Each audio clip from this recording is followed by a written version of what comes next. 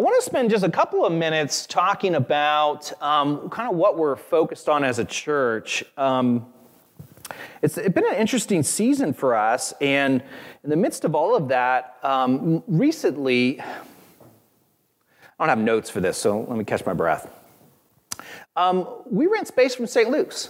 That's where you're at. Right here, and we like being here. We've known St. Luke's as a congregation for a number of years now, and I've gotten to know the pastor. We've met weekly for 2 or 3 years. That's a lot of meetings, and we've become good friends, and he's been a huge support to me, and I've gotten to know many of their leaders. As we rent space for them, we interact with them in a variety of ways, and we've been able to build a pretty positive relationship, so much so that St. Luke's has come to us, our church, and it said, hey, would you all be interested in merging? So we've mentioned this a few times, but I want to keep talking about it. And so one of the big things we're going to be doing starting in January and probably over the first couple months of the new year is that's what we're going to be focused on. A lot of my time is going to be spent on that. And there'll be opportunities for you to be engaged in that conversation, to ask questions, to meet people at St. Luke's. But the general plan is that they're interested in merging with us and with the understanding that they would be able to be a part of our community and continue to do the things that they love, and we would continue to do the things that we love, and we could do it all together. And to that I say, sounds great. So the general plan is that they would continue to have an 11 o'clock service that's more traditional. And that they would continue to offer their friendship class. And if you don't know what the friendship class is, it's happening right now. It's a class for adults with disabilities, and it happens in one of the classrooms downstairs, and it's some of the great people in the world are in that class. Alan sometimes goes to that class. If you haven't met Alan, you will. He's the guy that just kind of wanders in the service. About every other week, he'll just wander in, he'll put his offering in the plate, and then he'll go sit down. Alan doesn't hear or speak, so if you try to communicate with him, it's a little difficult, but he does, understand, some nonverbal communication. And but he's a part of that class. So they want to see that continues, and so do I. They want to see that their traditional service continues and a few other things like that. But otherwise, we're looking at what it means for us to be one community together. For us, we started 5 years ago, and our church owns a truck and a trailer. And we set up and tore down our worship space every week for all the way up until COVID put us online. Kevin, did you do that a few times? Yeah, almost weekly? Yeah. Yeah, you did it a lot. Yeah. There's a few people who've done that. The entire church was in a trailer and boxes. Maybe you've heard of this. It was exhausting. We were in a number of different locations. We came here and partly because we wanted to be able to have children's space that we didn't have to set up and tear down. Our last children's space was in a conference room. A few of you were a part of that, and in an office space. And we literally set up like fake walls around people's desks, like this office space desk, and then have like a classroom in there. So for the parents in the room who are familiar with our children's space, that was a financial investment for us to update that space. And I think today, and this has not been terribly irregular, I think there's probably more kids downstairs than there are adults up here right now. So the investment in the children's space was significant and worthwhile. And ultimately, what it means in this merger conversation is this becomes our forever home, and we're able to do things in the space in partnership with the people at St. Luke's that we can't do as renters. And so just funny little things that get hung up in a renting relationship, we'll be able to just move forward and, get the subwoofers working, James, or, just little things that we're sharing, we're borrowing. And so once we merge, we'll just be able to make decisions as a community together and say, hey, we're going to take these pews out and we're going to, not these pews, but we're going to move this over here, or we're going to, you know what I mean? We'll just be able to do things in the space to help us live into our mission and vision. So I just want to let you know that's going on. If you have any questions about that or what that looks like, it's a conversation that's been going on in the background for honestly a number of years. And it's a really interesting opportunity. The location here at St. Luke's is, the building is in such great shape, and it's a real asset for ministry.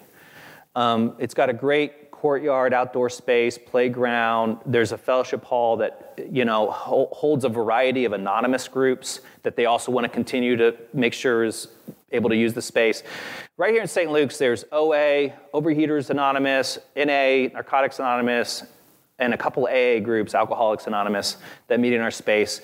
The local quasi-governmental group for Fifth by Northwest neighborhood meets in this space. So it's a really important location for this area and for this community. St. Luke's also owns the building next door. So Glen Avenue Soap Company is one of St. Luke's renters, which is currently a form of income that's allowed St. Luke's to keep this building, as nice as it is, because they have a steady income from that building. Down the road, if Glen Avenue outgrows that space, because there was a pandemic where everyone was washing their hands. They're doing pretty good, I think. You think about it like, soap company, that's a smart move 2 years ago. People were buying soap more than usual. But anyways, that's a building in a space that it could be, on one hand, a income generator for other ministry, or a location for some new ministry in the community that maybe doesn't make sense in a traditional church building. So just a lot of really fun opportunities and possibilities in this space, and that's kind of some of the conversation that we're having. So I'm going to let you know that. I'll just throw we're a pretty small group. Any questions that are just about that specifically that you want to throw out right now? We'll have multiple opportunities for questions, but are there any right now? I got coffee somewhere. No?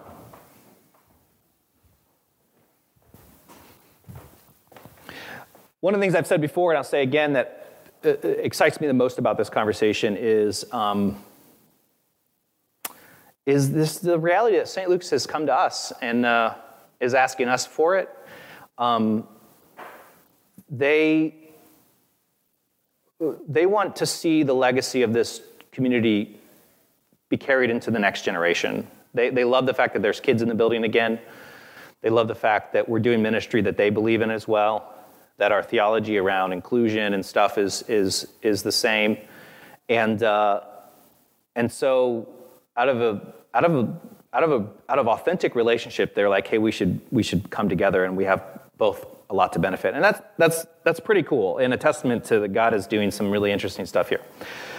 So with that, if you do have questions at any point, let me know, and we'll keep talking about it. Let's pray, and we'll jump into the message today. Holy Spirit, we come before you, and we trust that you are present in this space.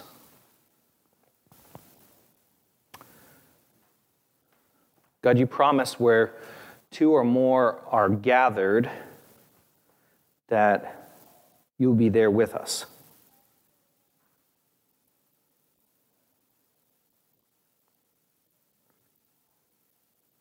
Remind us today of your great love, of what it means to be people who follow after Jesus, empowered by the Holy Spirit, who love because we are first loved, who comfort because we are first comforted.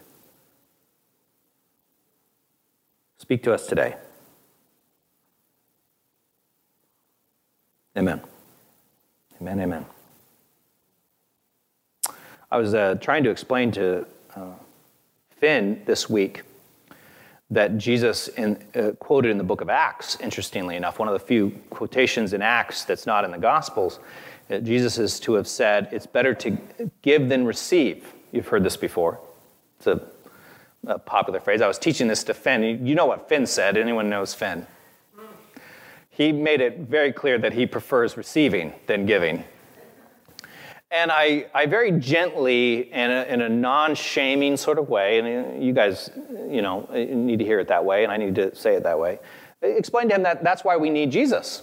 And I think there's this tendency, and in fact, I think it was Alyssa who said, Alyssa said it very gently and non-shaming way, something along the lines of probably better than this, well, humans start out pretty horrible, and then, Jesus makes us better. She didn't say it like that, but that's what she was trying to say. Like we do, we start out as very selfish. And I was thinking about that this week. I was thinking about, we need Jesus in our life. Because I don't know that we always default to it's better to give than receive. And the reason we show up, the reason we come here and participate in other things, the reason we spend time in Scripture, the reason we spend time praying is not to be religious by any means, but because we need to be transformed. Let me tell you something about our community. Community is interesting. Ever since COVID, it's always been very interesting. People are like, well, who's a part of our church? And there are people a part of our church who don't show up on Sundays.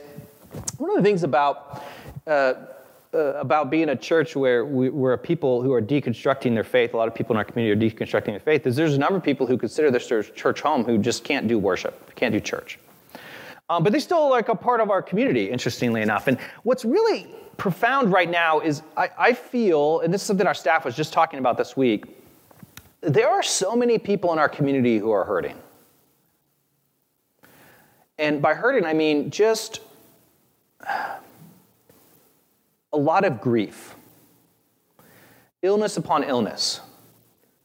Someone gets COVID and then after that they get pneumonia or after that they get something. I mean, it's just like there are so many people in our community, and maybe it's just the world in general, I don't know, but I'm speaking for our community right now. There's so many people.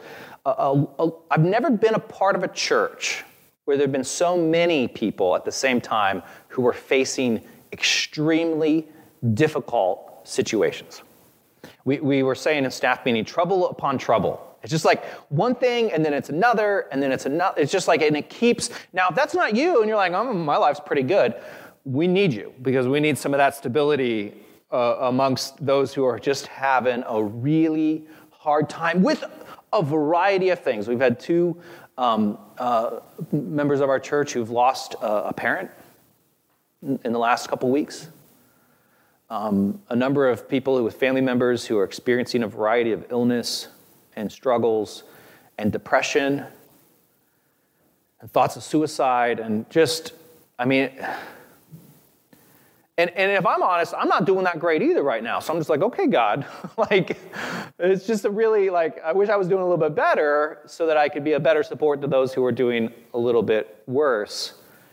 And as I was thinking about today's sermon, that's what I wanted to talk about. I want to talk about and walk through a passage that God put in my heart around how do we respond to suffering and grief? And this is true whether you're going through it right now yourself or whether you're not and you're going to be around people who are. So to do that, I'm going to look at 2 Corinthians chapter 1. So the words will be up on the screen, and you can put it up there now. And if you like to follow along with the original touch screen here, you can. It's on, and I'll tell you what page it's on. If you pull out the Bible in the pews, it's on page 1795. So 1795, if you like to follow along and actually have something in your hands. It gives you a little bit more context that way. So I encourage you to do that if that's meaningful. But Paul is writing to the Corinthians. This is probably his third letter to the Corinthians. I know it's called 2 Corinthians. He writes 1 Corinthians, great letter. We've spent a lot of time in that over the years. Then he writes another letter that we don't have a copy of, but he's referencing things in 2 Corinthians that we don't see in 1 Corinthians, so we're left to assume that he probably had some other letter, and it probably wasn't that great of a letter, so it didn't even include it in the canon, or it got lost or whatever. But these letters that Paul wrote were so profound, and they were passed around the early church so much so, and they were copied so much so, that they eventually became what we call canon. In other words, they're like, these are really foundational thoughts on what it means to be a follower of Jesus. And so 2 Corinthians is one of these letters that he wrote, and they started passing it around and using it to instruct each other and to inspire each other and encourage each other. And we're going to look at one of these letters. He's writing to the Corinthians, and he's writing about his own suffering. Paul was traveling through the Roman Empire, and he experienced a lot of trouble. A lot of trouble, and we're going to see just how bad it gets. So 2 Corinthians chapter 1, starting with verse 3. It says this: Praise be to the God and Father of our Lord Jesus Christ, the Father of compassion and the God of all comfort. This word comfort, he's going to use a lot in the next couple verses. So we're going to spend some time with that word because he just repeats himself over and over and over again. Comfort, comfort, comfort. The God of all comfort, who comforts us in all our troubles, so that we can comfort those in any trouble with the comfort we received ourselves from God. For just as we share abundantly in the sufferings of Christ, so also our comfort abounds through Christ.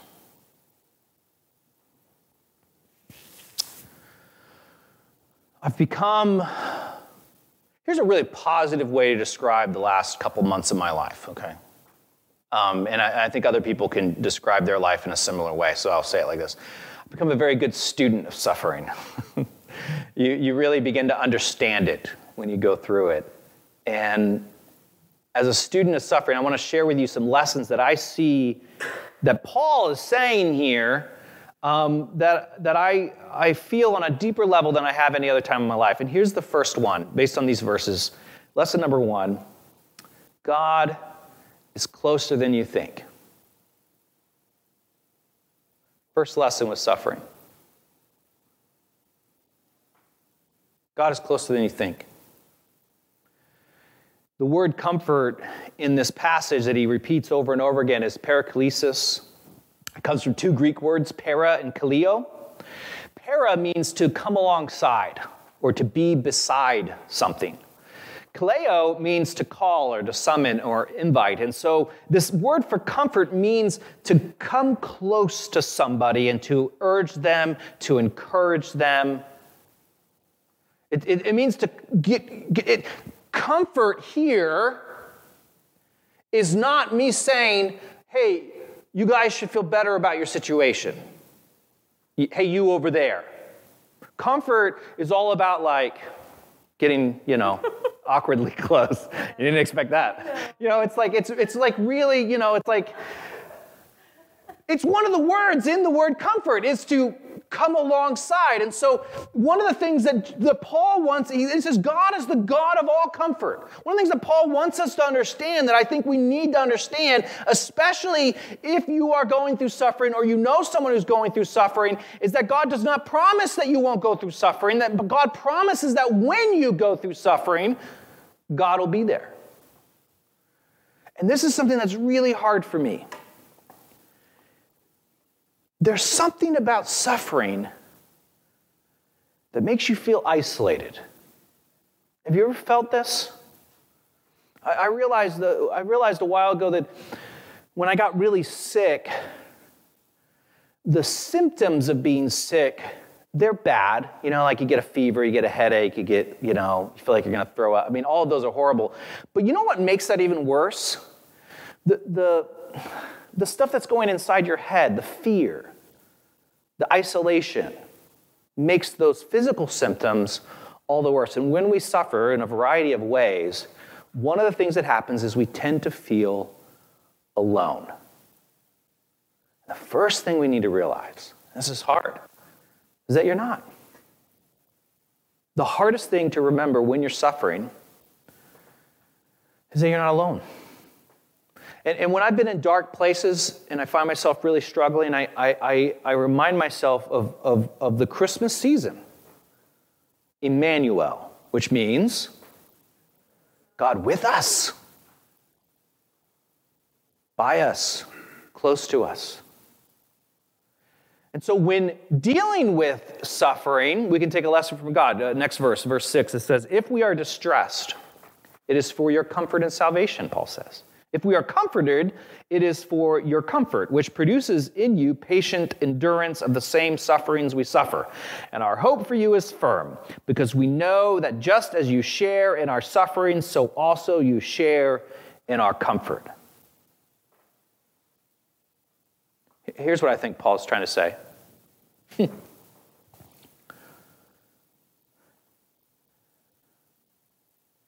The extent at which you can comfort somebody is directly related to the extent that you're willing to suffer with them.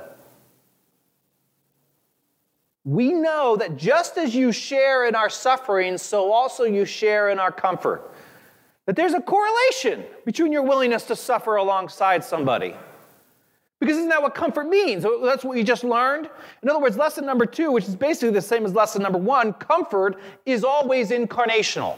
That's a fancy theological word for what it means for God to become flesh, but we use it sometimes generically to refer to what it means for us to become other people, to walk in someone else's shoes, to lower ourselves, to be with people, Okay, so a couple weeks ago we just talked about this. And we showed a video from Brene Brown. A few of you were probably here for that. Brene Brown, he talks about empathy. And she says that empathy versus sympathy, empathy is about going down to the hole with someone. I think I have an image here for this. You guys remember this? If you haven't seen this video, you should watch it. We're not going to watch it now because we just did it a couple of years ago. I'll play it again next year. But empathy is when you go down into the pit and you sit with somebody. Sympathy is where you poke your head in the hole and you're like, hey, how's it going down there? Comfort. What does it mean to come alongside, to be with? Comfort is always incarnational. Your ability to comfort is equal to, and not greater than, your willingness to experience someone's suffering.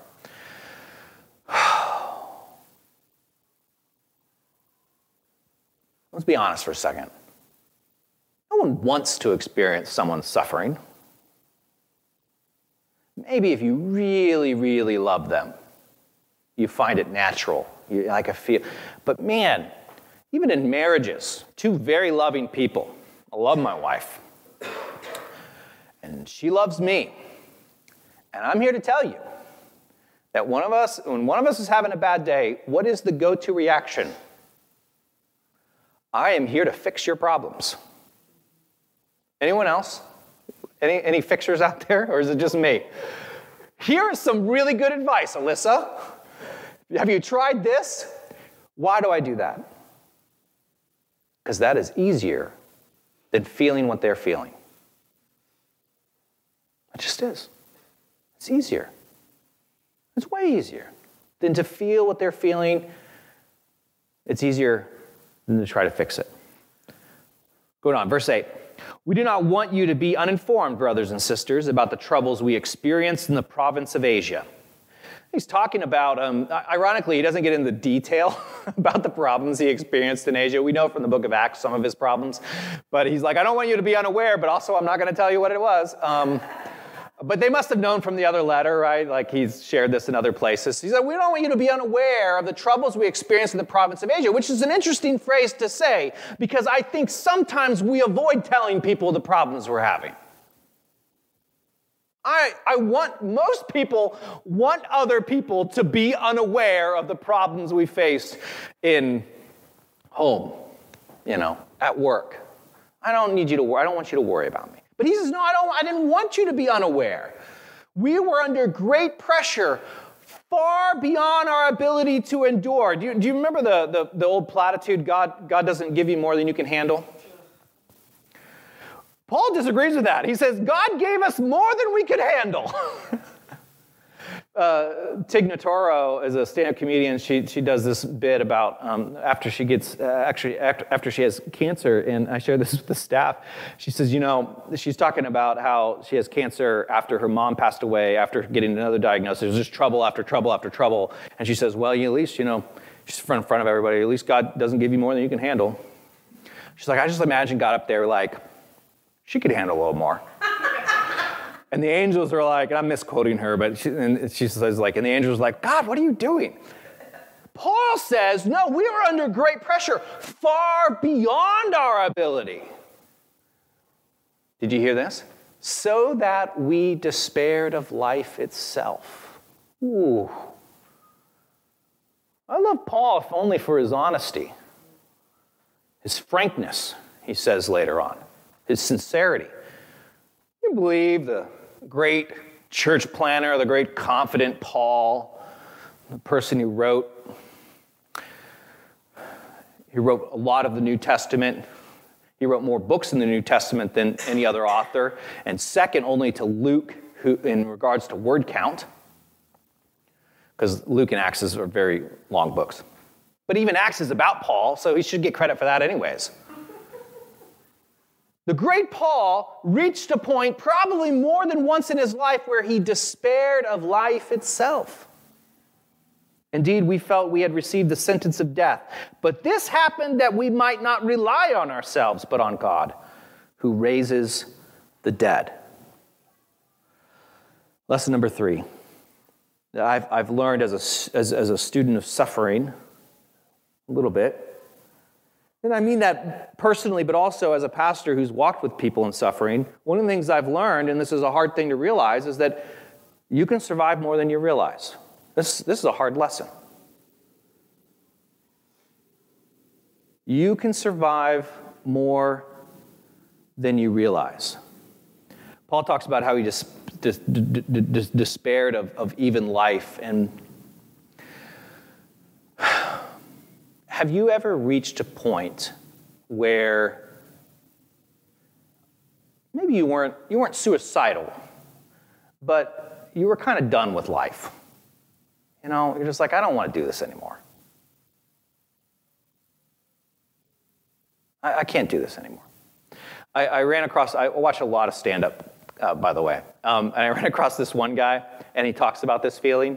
And this may or may not be appropriate for church, so we're going to watch it. And I think it's fine. Most probably. You can tell me later. My apologies. I think it's fine, though. It's fine. Let's watch this. There's different levels of depression. I have what I like to call the medium kind. You know, just right here, just the healthy amount, you know? Just enough to keep me humble and likable. You know, like a regular guy. You ever meet someone who could use a little depression? You know what I mean? Those annoyingly, optimistic people all the time. Every day's an opportunity. He could use a dash. He could use a pinch of depression. He could use a parking ticket on a rainy day. Yeah, I have the healthy amount of depression, you know? I would never kill myself, but I would like to die naturally soon. I don't think there's anything wrong with that. That's just called being a human being. You know? I would never do it, but can we pick a day? Tell me where to be. I feel like some of you get it, some of you don't. If I was on a plane and it was going down, I'd scream, but I wouldn't be the loudest. Okay, all right. Hear me out. I don't want anyone to have even a dash of depression. Okay. And if I'm honest, I was recently diagnosed with depression. And there's many people in our community who struggle with depression. I don't wish it on anyone. It's still funny to me. And I'm not trying to make light of mental health. But I do wonder if those who experience depression also thought that guy was pretty funny. And laughter's good medicine. What I think is really great about it is it normalizes something a little bit. And Paul comes out and says, he's like, I despaired of life itself. Here's somebody who I'm sure made it to heaven. You know what I mean? At one point he was so confident in his faith, he said, be like me. And some people give him a hard time about that. He says, imitate me as I imitate Christ. Some people say, Paul, don't say it like that. Say, just imitate Christ. Get yourself out of the equation. But Paul's so confident in his own spirituality, his own theology of what it means to be saved and be a disciple of Jesus Christ. He says, imitate me because I am imitating Christ. And even the person who would say, imitate me, he said at one point, man, I despaired of even life itself. He normalizes despair. He admits that he reached a place where he didn't know if he wanted to go on living. He wasn't going to take his own life, but he would be fine being called home. Paul said that. You can reach a place where you no longer want to live and still find a reason to. We actually don't take mental health lightly here. We take it very seriously. As many of you know, we have a mental health fund where if you want to see a counselor, we'll cover the first couple sessions, and we'll even offer recommendations. People give specifically to this fund, and that enables us to be able to offer these grants.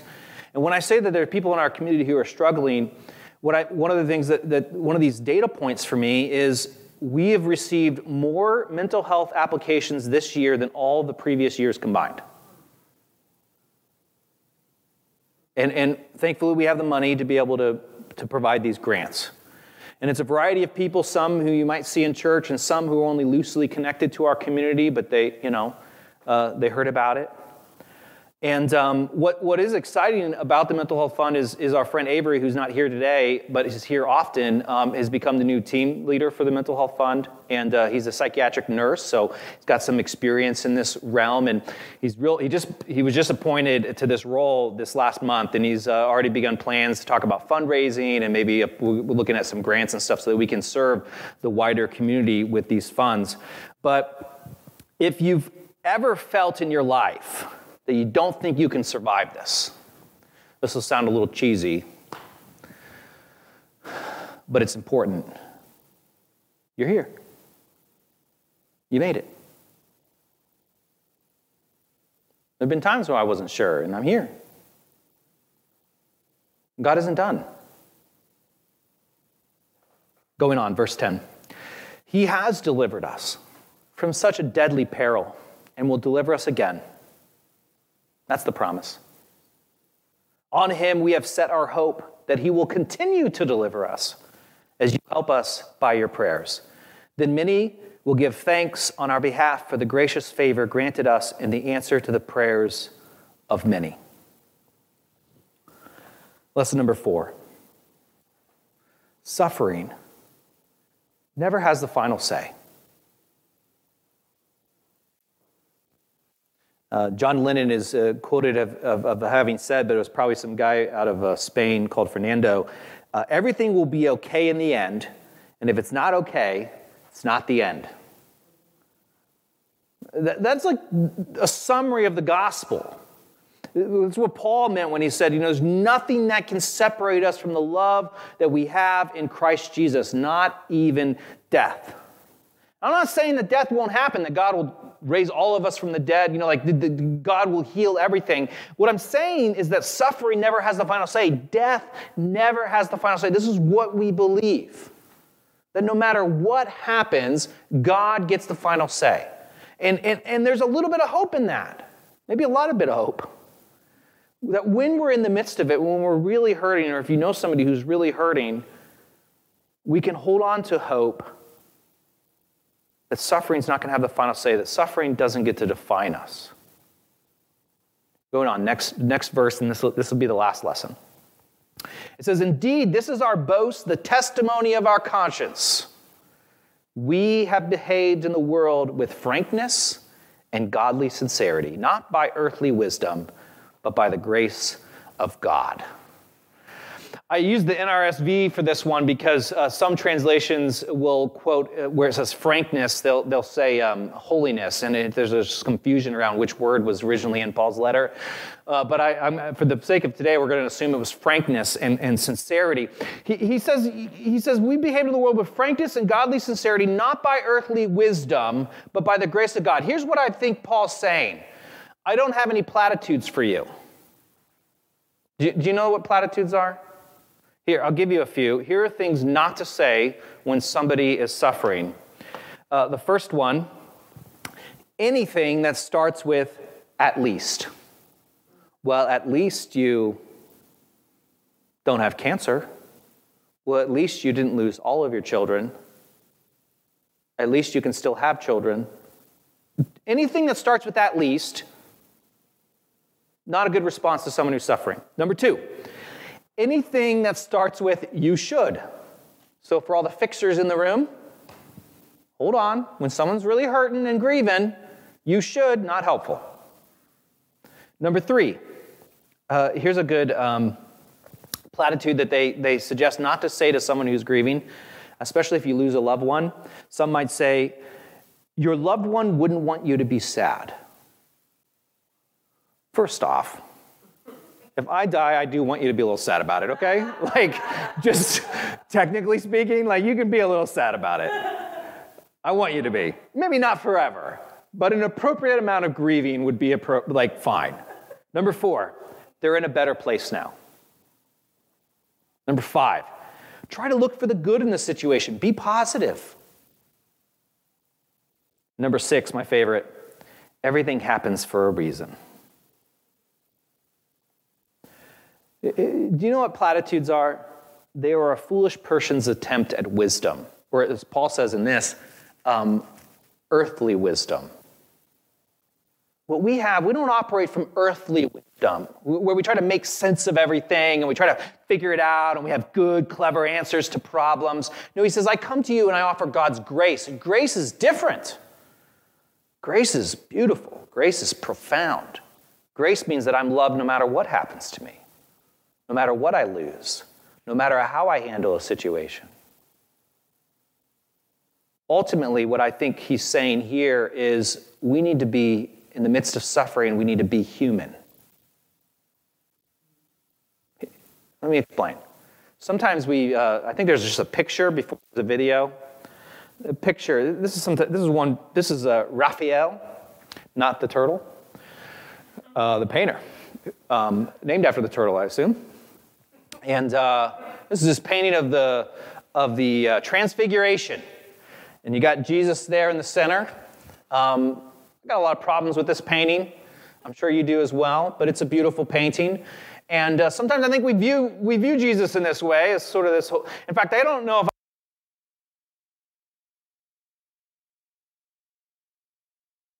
I can really look at this painting without the appropriate soundtrack. Can we do the video? Yeah.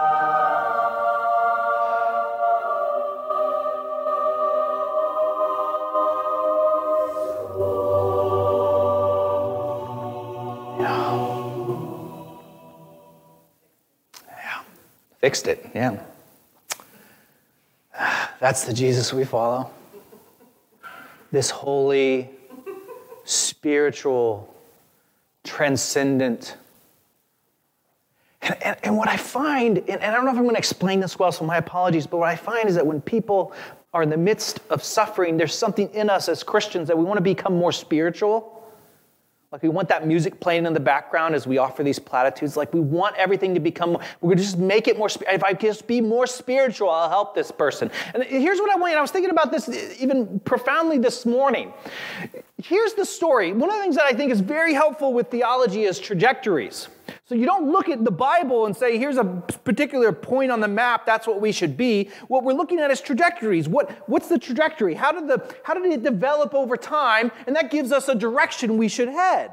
And so, women in leadership is like, well, the Old Testament, the Bible says that women should lead. I was like, no, what's the trajectory? And we see God becoming more and more inclusive towards women in leadership. And so we continue that trajectory. Same thing, think about the trajectory of God. God starts as this eternal, transcendent, holy God that you could only interact with in the temple. The holiness of God was so profound and so powerful that if you encountered it in the wrong setting, you would die. That's where the story starts. God speaks things into existence. God creates a temple to control God's holiness, to make it safe to know God. That's what the temple is. It's an apparatus to control God's holiness. That's how the story starts. But what's the trajectory? Over time, God becomes more personal, more relational, gets to know people individually. And you have him calling prophets and all this stuff, all the way to the point of what? The Christmas story, which is a story about God being born as a baby.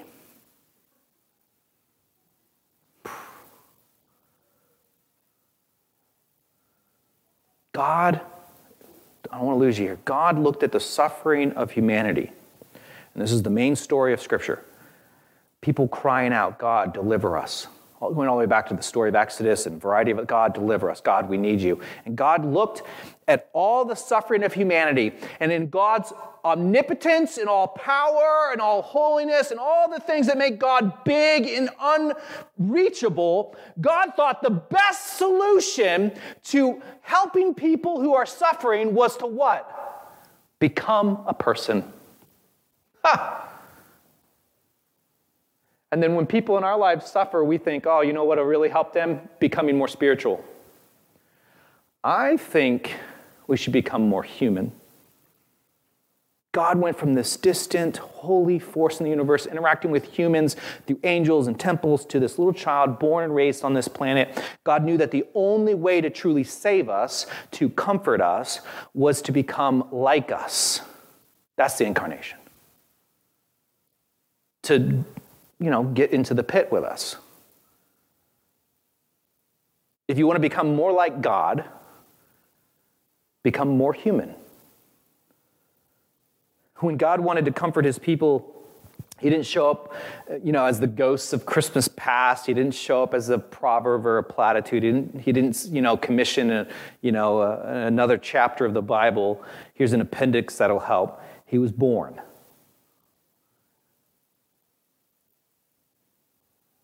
I think that's what Paul's saying here. I come to you not with worldly wisdom, but with the grace of God, frankly and sincerely. And when people are hurting in your life, or if you're hurting, that's the best we can do, is to recognize that I don't have the answers, but I'm here. I can't fix your problems, but I'm here. I don't always know how to make sense of it, but I'm here. I'm here, and that's the most important. I'm here in a very personal way. Paul goes on, and I'll skip a couple verses here. He says, "For we are not peddlers of God's word like so many, but in Christ we speak as persons of sincerity." I share this as a closing to say I just sit with this verse for a second. I would say that if we had a theme verse for our church, this is probably one of them. It says we're not just trying to sell God's word, use God's word for our own benefit, but we come sincerely as people who are hurting and struggling, got questions and doubts, and we just want to get better at loving one another. And so as people, we're going to share in this tradition, this sacrament that Christ gave us. For Christ was born, and then he lived and he died, and as a symbol of his death and his resurrection, he offered to us this bread and this cup. And he says this symbolizes his death, that his body would be broken and his blood would be shed for us. In other words, Christ would become human, and not just human, Christ would suffer. That Christ would know what it felt like to be cut, to be bruised, to be beaten, to have a headache, to be uncomfortable, to be hurting, and in the midst of the hurting, to feel isolated. Do you remember his cry on the cross? "Father, why have you forsaken me?" Someone was just talking to me about this week, and he said, I don't think God actually forsake him in that moment. There's a variety of theologies on that, by the way. But this person was like, I don't think God forsake him in that moment. I think he just felt like God forsake him. Because that's what suffering does, right? And so Jesus knows what that feels like. And he says, if you want to share in my resurrection, if you want to share in my comfort, you share in my suffering, because these two are tied together. And so we come and we eat of the bread and drink of the juice as a way of reminding us that Christ is here with us. Communion's open to anyone who wants it, and so you don't have to be a part of our church or a member or say a certain creed. You can come and you can share if you're willing, if you're hungry for forgiveness and the gift of God in your life. After I pray, we're going to invite you. You can come up this side, and then you'll go back that side, and that'll help with the flow. Let us pray. God, we come before you and we give you thanks for this gifts of bread and juice, and make them be for us the body and blood of Christ, that we might be the body of Christ in this world, called and set apart. In your name, amen.